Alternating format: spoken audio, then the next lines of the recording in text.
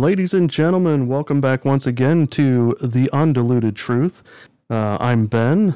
We're going to be doing the second part of Pandemic Vaccine and Corruption Exposed today. We're going to be picking back up that video that you heard on the last podcast, pretty much right where we left off, maybe slightly overlapping, but that's where we're going to pick it up. And let's welcome back in our host, Mike. And I am here. Ben, thank you so much. And just for those that may not know, yes, it's Mike and Ben.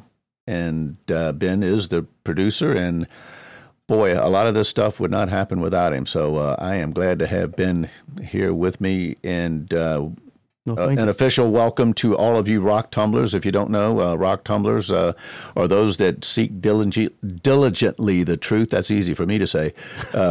And, you know, just because these days the truth is harder and harder to find. So, so rock tumblers and truth seekers are what we are all about. And we're not going to belabor any more of those ideas. We're glad to have you guys with us. And just briefly, we want to touch on where we were when we left off with Stu and Dr. David Martin.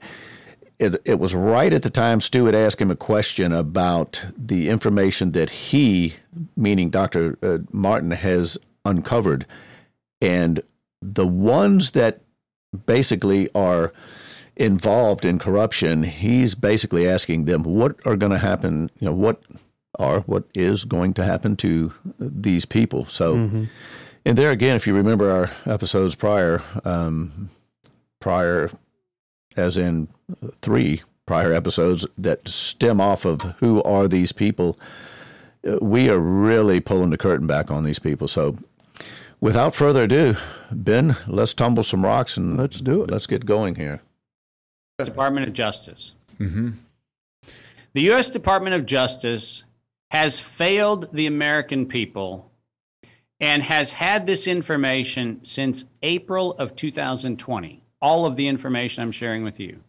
And they have sat on it and done nothing. This has gone to U.S. attorneys. This has gone to the Department of Justice. I sent this in April of 2020. I sent this to the Office of the Inspector General of the Department of Health and Human Services. And not a single law enforcement entity in the United States has taken this seriously. Not one. Can you speculate why that might be? Well, it's not a speculation. It's very clearly the situation where they have been ordered not to. Because in any other situation, I mean, listen, I've worked with the DOJ on antitrust matters in the past. You probably know, Stu, that my organization, MCAM, was involved in one of the largest white-collar tax frauds in U.S. history, which was U.S. corporations and universities colluding to defraud the federal government back in the late 1990s and early 2000s.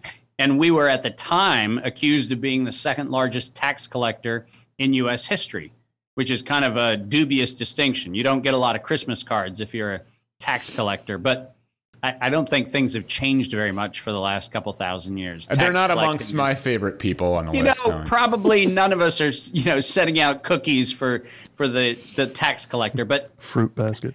But when we were doing that, what we found was that there is an enormous amount of appetite inside of the Department of Justice for antitrust investigations. And you know this to be the case. They are allegedly going after Google and Facebook, and we've been told that that is their priority.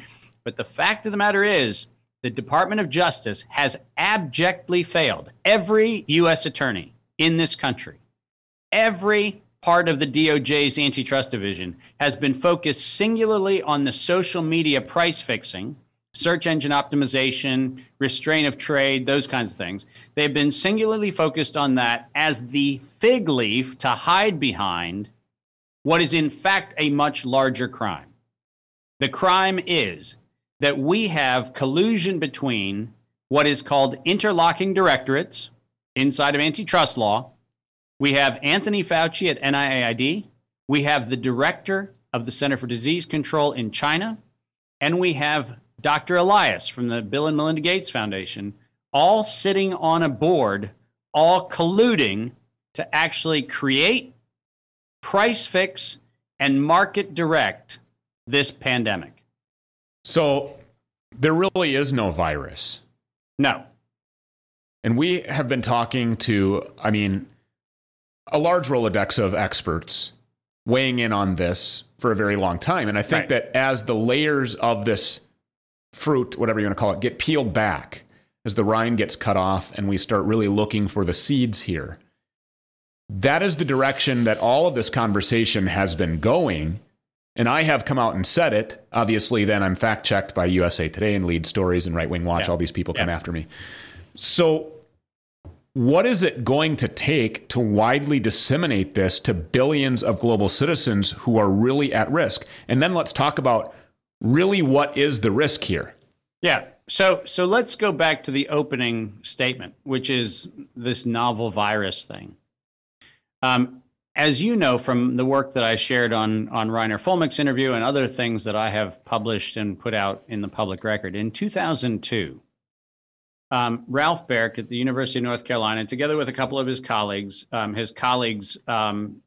the time were two other co-inventors. But in 2002, what they did was they filed a patent on what they referred to as an infectious transmission defective form of coronavirus. Okay, I'm going to pause it. Okay. I'm going to go right to what he just said. Now it's going to get really technical. And, he does his best to explain these things, but a transmission virus defective, right. You're like, well, what is that? Sounds like 3 double negatives, in there. But yeah, he will explain this. But the name Ralph Baric, University of North Carolina, very involved in all of this. So make a mental note of that. But just briefly, we'll back up. It is absolutely stunning. It almost angers me to know that blatant laws, and I mean, you talk about high crimes, these are serious crimes. You talk about the money that's involved in all of this, it gets up into the billions. And U.S. attorneys, Department of Justice, the Inspector General, none of them, and he said no law enforcement anywhere in the United States. The head of the CDC also, you mentioned that. Yeah, wants to have anything to do with this. Yeah. This is angering. And the more information that you see that David, I shouldn't say David, Dr. David Martin, and that's the thing. Don't forget, as this man is speaking, that he's an MD. He's also an attorney. I think I mentioned that on the last episode. Well, if not, you didn't know. Yeah, so he's also an attorney, and of course his company Incom investigated and brought down one of the highest fraud cases with, I think he said, with universities and other businesses. So this man is seriously connected, and he knows what he's doing. He knows what he's saying. So and he brought up something I brought up in the last podcast there about a certain person I didn't name, but he mentioned that they sit on the board, and that's of this vaccine or the whatever he called it. But that was something that I had kind of read. I didn't specify that, but that was one of the things I had kind of read, that he was investing in, but also was part of the board. I had read that somewhere. And so I was like, really? Do we want this type of person? I mean, no official medical background pushing a vaccine, in other words. Sure. In my head, I'm like, no. Right. Like, Well, let's just take a quick second. And if you go Moderna, you go Pfizer, and let's throw in Johnson & Johnson. Yeah. Is the first thing that you think of when you hear these 3 businesses, these entities, is, vaccines? I mean, for me personally, I hadn't really heard I want to say I hadn't really heard of Moderna or Pfizer. Johnson & Johnson, obviously that's a big name, but I don't think of vaccine. I mean, what am I injecting myself with? Hand soap and or baby powder, baby lotion. Yeah, Johnson & Johnson. I think of baby products, but that, exactly. Now Moderna was Bill Gates stuff, because when you think about it, this vaccine has the mRNA, right? mRNA, Moderna. Okay. You see, so that's how they got that name with that acronym. And Pfizer, I think of sink faucets, but that's actually Pfister, not Pfizer. But either way, you don't think vaccines. Oh yeah. So, sometimes, Ben, when you walk in and they don't ask you for your hat or your coat anymore, they say, "Hey, give me your common sense. We're going to check it in over here." Okay, here you go. Sometimes you've got to go back up front and demand your common sense back. Yeah. So you can sift through this stuff and go, wow, that doesn't make sense. So some of this stuff, your dummy light or your idiot gauge ought to be true. Ought to be working. So let's get the indicator lights working again. But this is heavy, and you say it can't get any worse. Can it get any worse? Oh yeah, it does. So just hang on, buckle up, and here we go. All right. Now, think about what I just said: an infectious transmission defective. What does that mean? Well, what that means is in 1999, Anthony Fauci wanted to make coronavirus a vector for an HIV vaccine. He wanted to use a virus as a vaccine. And by the way, that sounds as bad as what I just said. That it's actually a bad idea. But what he wanted to do was take what he knew to be a highly manipulatable platform, which he called the coronavirus, and he wanted to make it mutated and chimerically altered and recombinated so that he could get to a means by which you could target human lung epithelium. That's the cells inside your lung. And what Ralph Barick's team did is in 2002, they patented a whole bunch of variations of coronavirus, which would make it more infectious to humans. And this is where that biological and chemical weapons thing becomes important.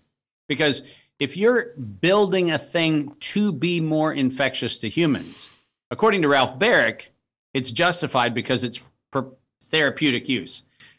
Hey, Stu, has there ever in the history of humanity been a technology developed under the guise of a good thing that was ever used for a bad thing? Or am I just naive thinking that maybe if you make a natural substance more toxic to humans, that's actually a bad thing? Yeah. And things designed for good get hijacked and used for bad all the time. So let's. I agree with Stu right there. I was hoping you'd pause it. Yeah, because it doesn't get. Here we go again with the common sense. Yeah, Anthony Fauci's name's being brought into this big time. But my question would be, if they're knowingly making viruses or a known virus already worse for the human body, how do they even get the patents for that? Good question. Let me just ask that. How are they even? How is whoever gives out the patents? And I'm naive. I don't know who gives those patents. How are they even passing that? So, well, hang on a second here, because when he may have said applied, because there are patents that have been applied for, but they were rejected. Oh, okay. Some have been. Maybe I missed that. Some have been, and I'm not sure on this one, but I do know that Anthony Fauci is wanting his name sort of to go down in history with some of this stuff. He has personally as a bioterrorist. As the one who has helped to create nano human beings that can be controlled basically by the government. But he has applied for. Wear your mask now. Oh, sorry. Yeah. He has applied for patents, and I'm not sure if Dr. David, I got to remember to call him Doctor. Yes. Dr. Martin. I'm not sure if he mentions it in this, but I think he does. But he has applied for it and has been turned down. Okay. And there's some things that he has been involved in that will get a little bit more exposed here. But some of this stuff is almost like they're not even trying to hide it anymore. But keep in mind, for somebody like Dr. Martin and his work with INCOM, mm-hmm. this stuff is easily seen, and he has seen this before, a similar thing. So it's easier for these guys to see it. That's why this is such an intriguing testimony that he's given, because everyone else has really come at this issue medically. Right. About deeper involved in a different manner. Yeah, we've got to roll our lenses over a bit and go, okay, we're looking at this now through the lens of patents, which they've got to have all of the medical information. And here's a guy that is a doctor and a guy that knows patents inside and out. So it's kind of the legality of the medical side of it, sort of. Yes, yeah. But just keep in mind, think about this and we'll move on, that if every single law enforcement entity mm-hmm. was basically said, nothing here. We need to go after social media. They've got all kinds of violations, and we need to, kind of control them and reel them in. Do we really think that the patent office can't have people in there that maybe will turn the other way for approved. A sec? Exactly. Yeah. So with that being said, I hope you haven't taken off your seatbelt, because here we go, Ben. All right. Let's give him the benefit of the doubt. Let's say Ralph was just this innocent, bumbling scientist at UNC Chapel Hill doing his damnedest to figure out a way to help humanity. Well, guess what? When you make an infectious replication defective virus that is meant to target human lungs so that it's more toxic, I don't care how Oppenheimer-ish you want to go on this story. You built a Frankenstein. And in 2002, we knew that Frankenstein was what it was. And remember, that was the year before SARS #1 in China. Right? So we didn't have SARS until we made the weapon. Okay, real quick. That's one of the most important building blocks right there, the foundation. We did not have SARS until we built it. And I had forgotten. I remember SARS 1 in 2002. Yeah. But I don't think I remember it came from China. But that just makes you think, oh, this came out of China, this came out of China, this came out. Yes. Why are these all coming out of China? Some things are easier to hide. Was it not? I mean, maybe I don't, and maybe they'll say, but did that not come out of the same lab in 2002? Well, they couldn't have came out of Wuhan. Wuhan wasn't built until... Oh, that wasn't... Okay. after 2016, I think. So it couldn't have been Wuhan, no. But it could have been the same people. It doesn't matter. But it could have been the same lab group. They just built a new facility or something. Oh, sure. Okay. That's right. Yep. Yeah. Here we go. So the patents reflect that the weapon was made before the virus or the set of whatever symptoms, this is, the set of symptoms being referred to as a virus, yeah, was engineered by man, funded by Fauci and his cronies, paid for by U.S. tax dollars. You and I paid for this stuff to get done. Leaked out of this lab intentionally in Wuhan. Sent all over the world. Let's not jump there. Okay. Because I'm going to tell you, I'm the first to suggest to you that the same mainstream media that made it illegal to talk about the Wuhan leak, 6 months ago, and then suddenly made it fair game to talk about again, is using distraction about a leak. This is not about a virus. And the story of where did it come from is actually a total misdirect. This is not, as the official records are very clear, this is not a virus. Okay? If you go on any of the public records, whether you look at the GenBank accession, whether you look at GIS AID, whether you look at any of these things, what you see is what's called phylogenetic trees, where they're trying to determine how did the virus mutate in its various locations. But here's the problem. The problem is nothing started in Wuhan. Nothing. As a matter of fact, if you look at that first 2 weeks of January, you see gene sequences that are seemingly uploaded from multiple locations. And it turns out that if you go back and you look at the first 4 sequences that were uploaded, the first upload, which happened on the 20th of December 2019, predates allegedly the first patient.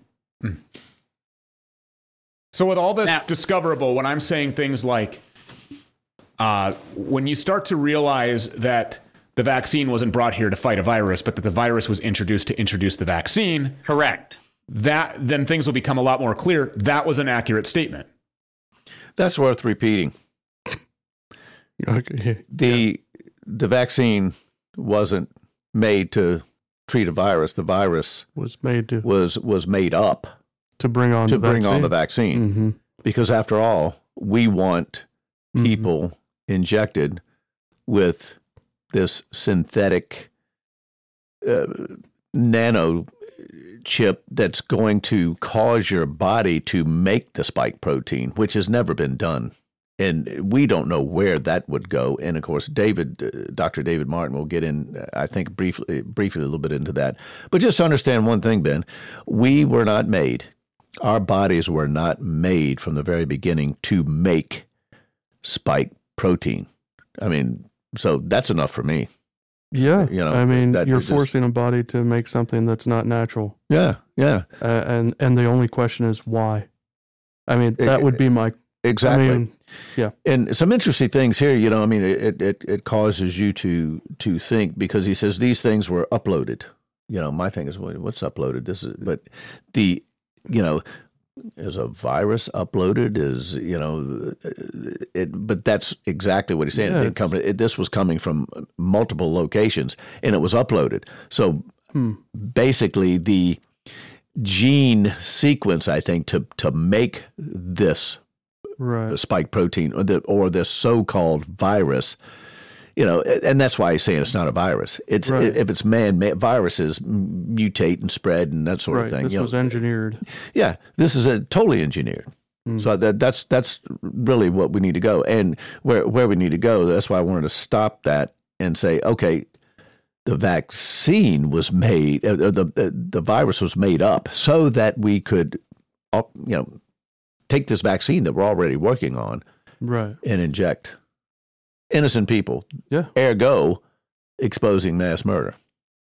All right. Take a deep breath. Hold your temper. Okay. And let's go. Absolutely. But here's the problem. The problem is the virus story is what Peter Daszak desperately needed. He needed the media to hype a story. If I told you, Stu, it would be great if you just took this treatment, because maybe a bad actor one day is going to unleash, some sort of Pandora's box chimera on us. You would go, no, I'm not going to do it. And you wouldn't do it because it would be a dumb idea. If you are trying desperately, as Anthony Fauci has been, and these are in public records of the NIAID Advisory Council minutes, so if anybody wants to go back and look, fact check those away. He has been promoting a universal influenza vaccine for years to no effect. You know why? Because the influenza vaccine doesn't work that well, and most people don't take it. And they don't take it because, are you ready for this? It doesn't work that well. Right. Yeah. And so here he is trying desperately after the 2018 flu season, which was unbelievably deadly. Tons of people dying. He tried desperately to parlay that into a congressional mandate for a universal influenza vaccine. These are in the public records of the NIAID Council meetings in September and February of each year. And you go back and look, and they lament the fact that despite all of the death and destruction, people didn't fall for the vaccine. Cue a new pathogen. Cue a veterinarian, right? Not a doctor. Right. Cue a veterinarian to make up a story about a bat and a pangolin walking into a Chinese bar. So going back to that was a good one. What got us going down? I mean, this rabbit hole is so deep, but it's really quite obvious. I mean, there's really a blatant explanation for all of this. This is premeditated. The original question that got us down this rabbit hole: how do we widely disseminate this to the world? I mean, there are billions of lives at stake here. It turns out that when you have adopted a dogma, and this is what it is, it's a belief system. When you've adopted a dogma that says that industrial pharmaceutical management of the human population is the answer, which is what NIAID and Anthony Fauci have done since he took over in 1984, which is, I'm going to frame the world through the lens that health is going to be delivered through an injectable. If that's the $191 billion enterprise you've run since 1984, and at the near end of your professional career, which we can all agree is close to an end, thank God that, we're getting close to Anthony Fauci's useful life. But after $191 billion of public expenditures, you know what? He still hasn't gotten his way. He is desperate, and he is desperate to leave the legacy of he's the guy that took us into the CRISPR gene therapy future of humanity, where we are all a series of computer codes managed by a corporate industrial pharmaceutical complex. He's desperate to get that happening. And it turns out to do that requires the acts of desperation. But I want to read you something which is really quite problematic for his own story, because this comes out of the Chinese publication that CDC references when they talk about allegedly a novel virus. But listen to this. Mm-hmm. In the clinical features of patients infected with 2019 novel coronavirus in Wuhan, China, the official paper that is the article that was published in the Lancet that gave rise to the whole nonsense story. And remember that this paper was published January 24th, but it was submitted for publication in the beginning of January. Let me read you an alarming first paragraph. Okay. By January 2nd, 2020, 41 admitted hospital patients had been identified as having laboratory-confirmed 2019 COVID infection. So we have 41 patients on January 2nd with laboratory confirmed cases of a thing that wasn't isolated until the following week. That's a good place to stop. Mm. So you've got laboratory confirmed cases before a virus is even out. How does that happen?